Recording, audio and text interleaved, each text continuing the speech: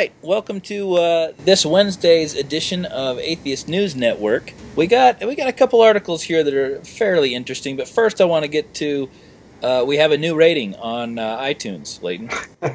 Does that mean we've actually got 4 listeners now? 5, if you can believe it. We have Five listeners. 8 ratings, and 5 people like this enough to actually say something. Well, I gotta say, we're moving up in the world. I mean, maybe we should keep going. Maybe by the end of the year we'll have 6 people. Whoa, easy. This took us a lot of time and effort to get here. Let me read this to you. This is by Angelica Sadness. One of my favorite podcasts. She gave us a 5-star rating. The show flows well. The topics are always interesting. I never thought I'd find Mormonism so interesting, but oh my god. And you end up learning some stuff without feeling like you've had a lot of info thrown at you. Keep up the great work, guys, from your Lesbo-Femme listener. And there's a little smiley face even at the end of it. Well, I mean, when you say lesbo-femme, you have to put a smiley face. That just goes hand in hand.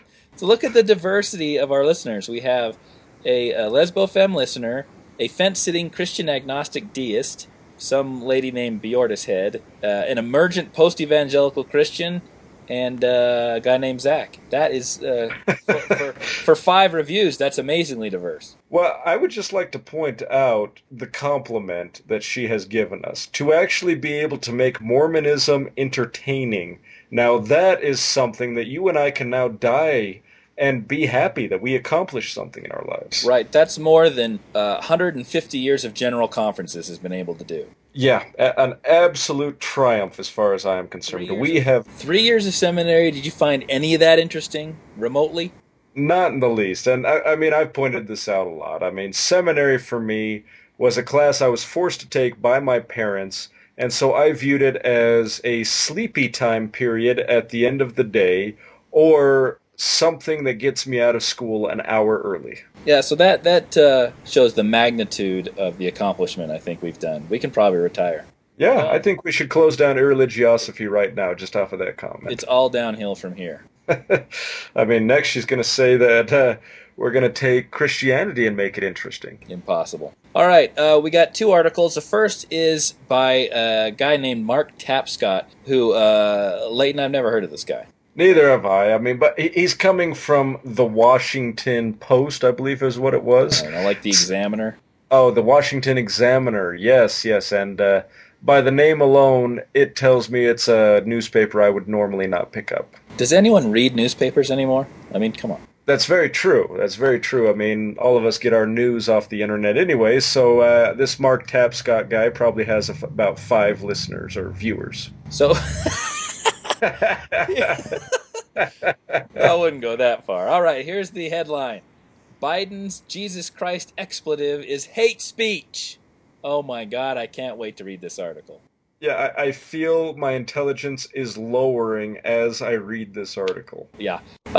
The first thing that caught my eye was, it's also long been the rule among prudent politicians with national aspirations to say nothing unkind about anybody's religious faith.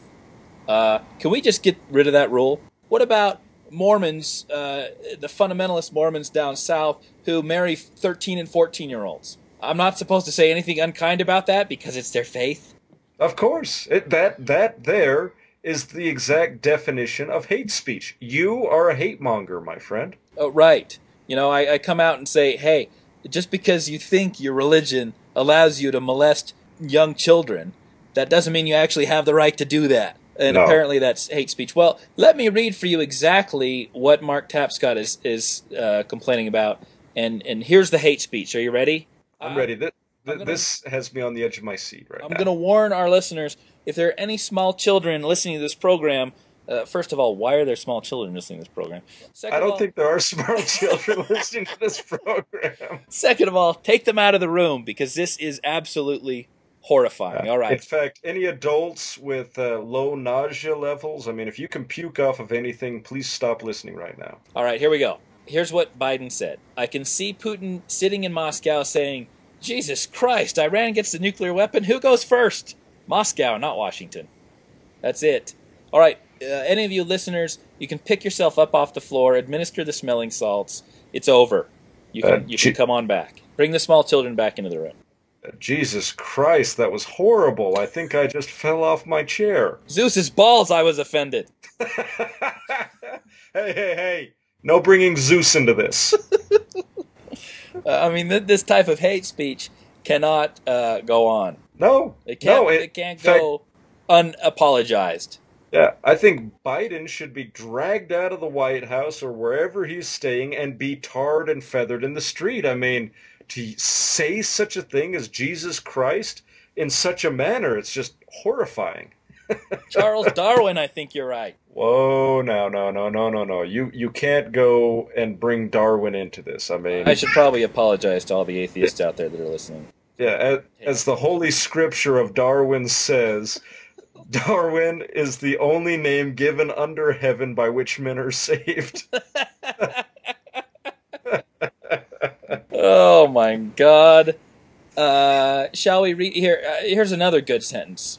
Biden isn't the first, nor will he be the last politician to abuse the name of the man revered for 2 millennia by Christians of every denomination as the Savior, the God-man who created and sustains the universe, and who at his second coming will someday return on earth to judge all men. Oh God. Jesus Christ is, in short, a heavy dude, if he is indeed the dude he claimed to be. I can only imagine that is an attempt at humor by Mark Tapscott, but isn't that offensive, calling Jesus Christ a heavy dude? I'm pretty sure that is equating Jesus Christ to a surfer. I thought it was equating Jesus Christ to a fat person. And That's true.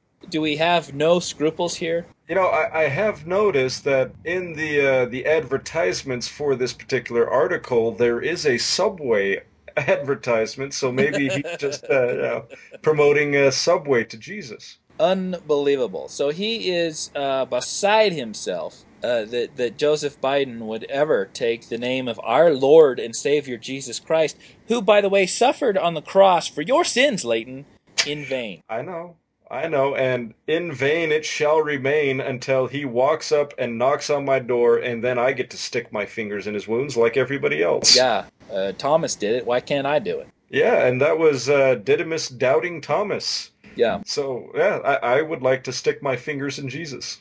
I want a bumper sticker that says that. I stuck my fingers in Jesus. You know, I'm pretty sure that should be an irreligiosity bumper sticker right there. Hate speech is hate speech, whether it is aimed at Christians, Muslims, gays, or African Americans. So apparently he's saying that Christians have been persecuted just as much as blacks and gays have. Bullshit. Because I know personally that Christians have had their rights trampled all over on by the 10 to 15% of us who aren't. Exactly. I mean, if we could just stop pushing everybody around. I mean, seriously. He talks about elite politicians, and all this stuff. Is it my fault that if you're smart enough to be an elite politician, you don't believe in Jesus? I mean, is that my fault, really? Well, actually, I think it's the educational system's fault. I mean, if we just had better educators out there that would stop pointing people towards actual facts. Right, that's the truth. So, he says, what is more interesting here is the silence of American Christianity. Like the silence of the hound that caught Mr. Holmes' attention, this one signifies something far more serious at work in the American body politic. Oh, Judas. I feel terrible about all the anti-Christian propaganda that is rampant throughout the public discourse right now. Oh, very much so. In fact, you can't even turn your head without seeing it out there. I mean, it's just horrible. Well, seriously, and I mean, it just cracks me up that this dude is so offended that A, no Christian societies are rising up against this statement, and B, that the White House won't even put out an apology or won't even comment on it. Does that not tell you that this is so low on the radar that nobody gives two shits? No one cares. No one cares. Take a poll of the population, Christian and non-Christian. Everyone says Jesus Christ. Jesus Christ, this food is good. Well, I mean, Jesus Christ, this dude even states that he says it. Yeah, but Biden can't. I think he said that he used the words hell and damn, but nothing so serious as Jesus Christ. Because, as we all know, that was his name. Jesus was his first name. Christ was his last name. Of course. It wasn't Yeshua or anything like that. It was, and by the way, Yeshua is Hebrew. Christ is Greek.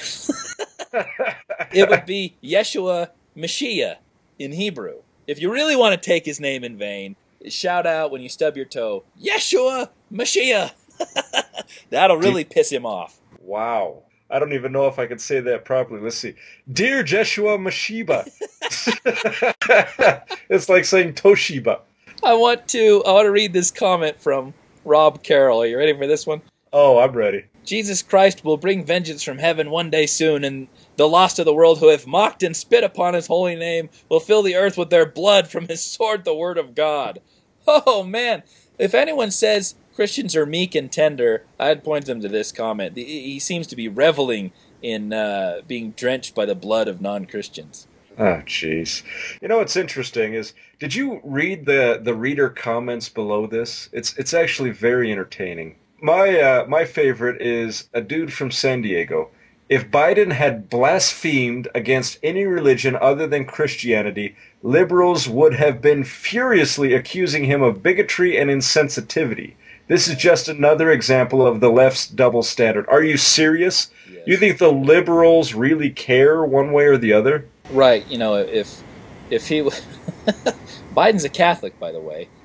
So I'm not sure where this whole thing is coming from. It's not like he's an atheist. The guy's a Catholic. So if anyone is allowed to say Jesus Christ in whatever term, it's a Christian. All right. You want to move on to the other article? This one's great. Yes. This next article is something to aspire to by all of us lowly humans. He's my hero. Mike the Sea Lion. Yes. Died of sex exhaustion. In fact, I think Mike should be on the American flag. Seriously. You look at the picture, and that is one sexy sea lion. He is very suave. I mean, it's in the eyes. It's in the eyes. He's got that long mustache. He's a gorgeous specimen. So, well, I'm pretty sure his tagline is free mustache rides. Once again, little children should not be listening to this podcast. The 19-year-old father of 12 offspring through 3 different females, Farah, Tiffy, and Soda, showed signs of tiredness around midday on Monday. This is, in the peak of the mating season in an animal park. So apparently they're just going at it night and day. Yeah, well, the amazing thing to me is this statement right here. Mating season is a common time for fatalities when bulls often stop eating for days to devote themselves fully to mating. My God, I wish I was a sea lion. Yeah, these guys don't mess around. It's mating season. He's on the clock. He's got work to do. Yeah, I would really like to see... Oh, go ahead. He's not distracted by anything. I would like to see his time card, how many hours he really put in. Well, it says Mike could no longer get out of the pool and was brought ashore by staff. The extremely weakened animal was treated by a vet but died from acute heart failure around 3:30. He made it to 3:30, I don't know what day it was, in his mating season, but that's a trooper. Yeah. This dude sacrificed everything in the name of sex exhaustion. Yeah, the real tragedy is Farah, Tiffy, and Soda, who are now without a mating partner for the rest of the season. That's very true. That's very true. Where could we find a replacement? Well, I was thinking that on the list of ways to go, this would be top of the ways I want to go. I've got like a ruptured AAA abdominal aortic aneurysm, maybe a Barry aneurysm in the head, massive heart attack while I sleep. But this is definitely on the list, dying of sex exhaustion. Well, I don't know. I would have always thought that the Morrison sac getting infected would be on your list. The Morrison pouch. Pouch sac, it's the same thing. The Morrison pouch is, when you lie supine, it's the most posterior portion of the abdomen. I would expect that would be your ideal way to go, just to have the Morrison pouch infected. That's on the list, definitely. But sex exhaustion is definitely the top 5. Well, I tell you what, if you're willing to die, I will find a way to sex you to death. Not me personally, thank you very much. Thanks for the offer, but I think I'd rather... Farah, Tiffy, and Soda are waiting, so I think I'm going to have to take one for the team and finish Mike's job. So, are you trying to say that these poor zoo workers are going to have to fish your naked body floating almost lifelessly out of the pool? This is the definition of taking one for the team. Mike has taken one for the team here. That's true, and I gotta admit, you are being quite the wingman for stepping up here. He will be remembered fondly by visitors of the animal park for his appearances during shows in the dolphinarium where he had close contact with the dolphins. No wonder this dude's exhausted.